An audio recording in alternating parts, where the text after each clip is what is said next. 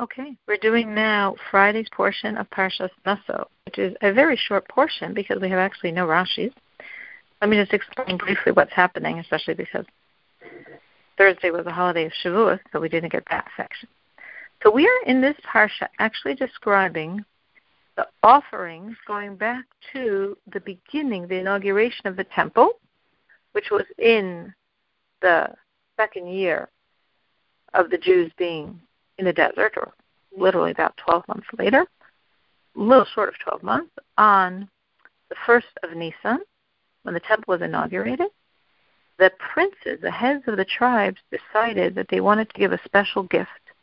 And every day, for 12 days, another prince of another tribe offered a gift. These gifts are very spiritually valuable. And we read this section. This is actually the reading of Hanukkah. So of the days of Hanukkah, we read this section.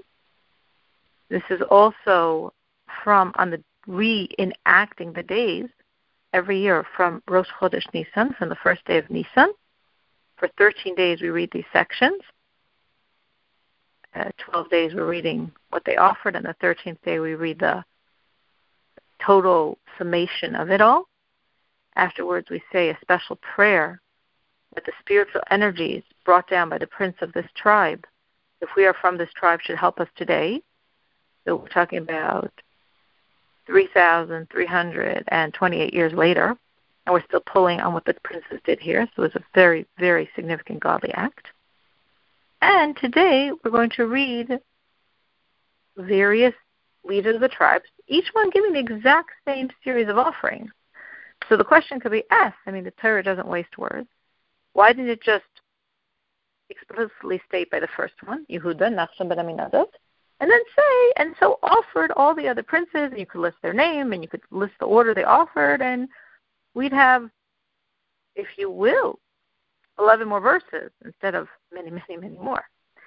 The Lubavitcher Rebbe explains that the reason why the Torah rewrites it 11 extra times is because each prince actually is doing something different, even though seemingly they're bringing the exact same thing. The silver bowl, the basin, the fine flour, the oil, the ladle of gold, but each one was bringing something very different. Because spiritually, each offering reflected the energies and strengths of that tribe. And since spiritually each one was the same physical items, but very different spiritual energies, therefore the Torah rewrites it 11 more times, honoring each tribe's gift to God. So let's read the verses. We are in chapter 7 of Bamidbar. We're up to verse 42.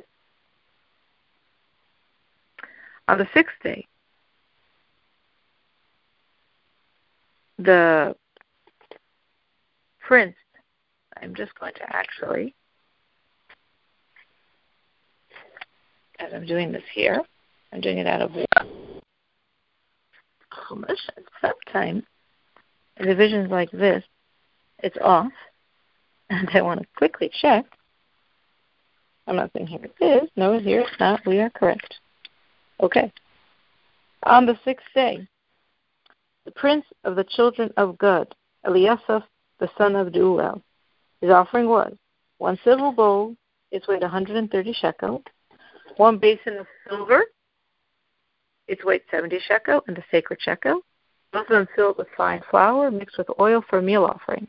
1 ladle of gold, its weight 10 shekel, filled with incense. 1 young bull, 1 ram, 1 sheep in its first year for an olah offering, the offering that's completely burnt. 1 he-goat for a sin offering. For the sacrifice of a peace offering, 2 cattle, 5 rams, 5 he-goats, 5 sheep in their first year. This is the offering of Eliasaph, the son of Deuel. Now, in the section of Thursday, Rashi went through all of these offerings and explained, on one level, obviously there are many levels, the spiritual significance of each one of these offerings, because it was every single thing done here had tremendous spiritual significance. So even now, when we're reading it, but we understand without knowing the spiritual significance, but we understand that there is tremendous spiritual significance in every one of these. Continuing. On the 7th day, the prince of the children of Ephraim, Elishama, the son of Ammihud, His offering was, remember, the exact same thing. 1 silver bowl, its weight 130 shekel. 1 basin of silver, its weight 70 shekel, and the sacred shekel, both filled with fine flour mixed with oil for a meal offering. 1 ladle of gold, its weight 10 shekel, filled with incense. 1 young bull, 1 ram, 1 sheep in its first year for an olah, completely burnt offering. 1 he-goat for a sin offering. And for the sacrifice of the peace offering, 2 cattle, 5 rams, 5 he-goats, 5 sheep in the first year. This is the offering of Elishama, the son of Amihud.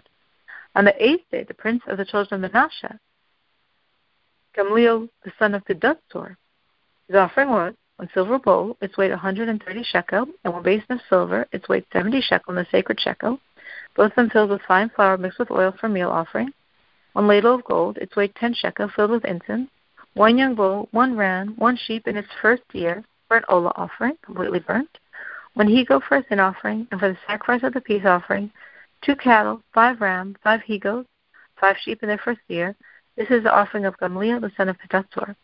On the 9th day, the prince of the children of Benjamin, Avidan, the son of Gidoni. His offering was 1 silver bowl, its weight 130 shekel, and 1 basin of silver, its weight 70 shekel, and the sacred shekel, both of them filled with fine flour mixed with oil for a meal offering.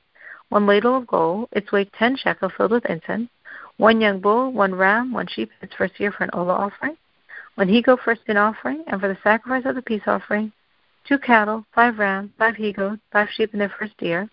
This is the offering of Avidan, the son of Gidoni. On the 10th day, the prince of the children of Dan, Achiezer, the son of Amishadai. His offering was 1 silver bowl, its weight 130 shekel, 1 basin of silver, its weight 70 shekel, and a sacred shekel, both of them filled with fine flour mixed with oil for a meal offering. 1 ladle of gold, its weight 10 shekel, filled with incense. 1 young bull, 1 ram, 1 sheep in its first year for an olah offering. 1 he-goat for the sin offering, and for the sacrifice of the peace offering, 2 cattle, 5 rams, 5 he-goat, 5 sheep in their first year. This is the offering of Achiezer, the son of Amishadai. And just to keep in mind, coming from Shavuos, when we learn these verses and everything else we learn, every aspect of Torah, as Rav Cherva emphasizes, we're not learning to know what to do. We're not learning to fulfill a commandment. We're learning because we know as we learn, we're connecting to God. Because God is within every single aspect of Torah. Especially now, coming from the holiday of Shavuos, God re-gave us the Torah for time 3,329 and invested in it a deeper level of Torah and a deeper level of Himself than ever before. So our learning now post-Shavuos is even stronger than our learning ever was before.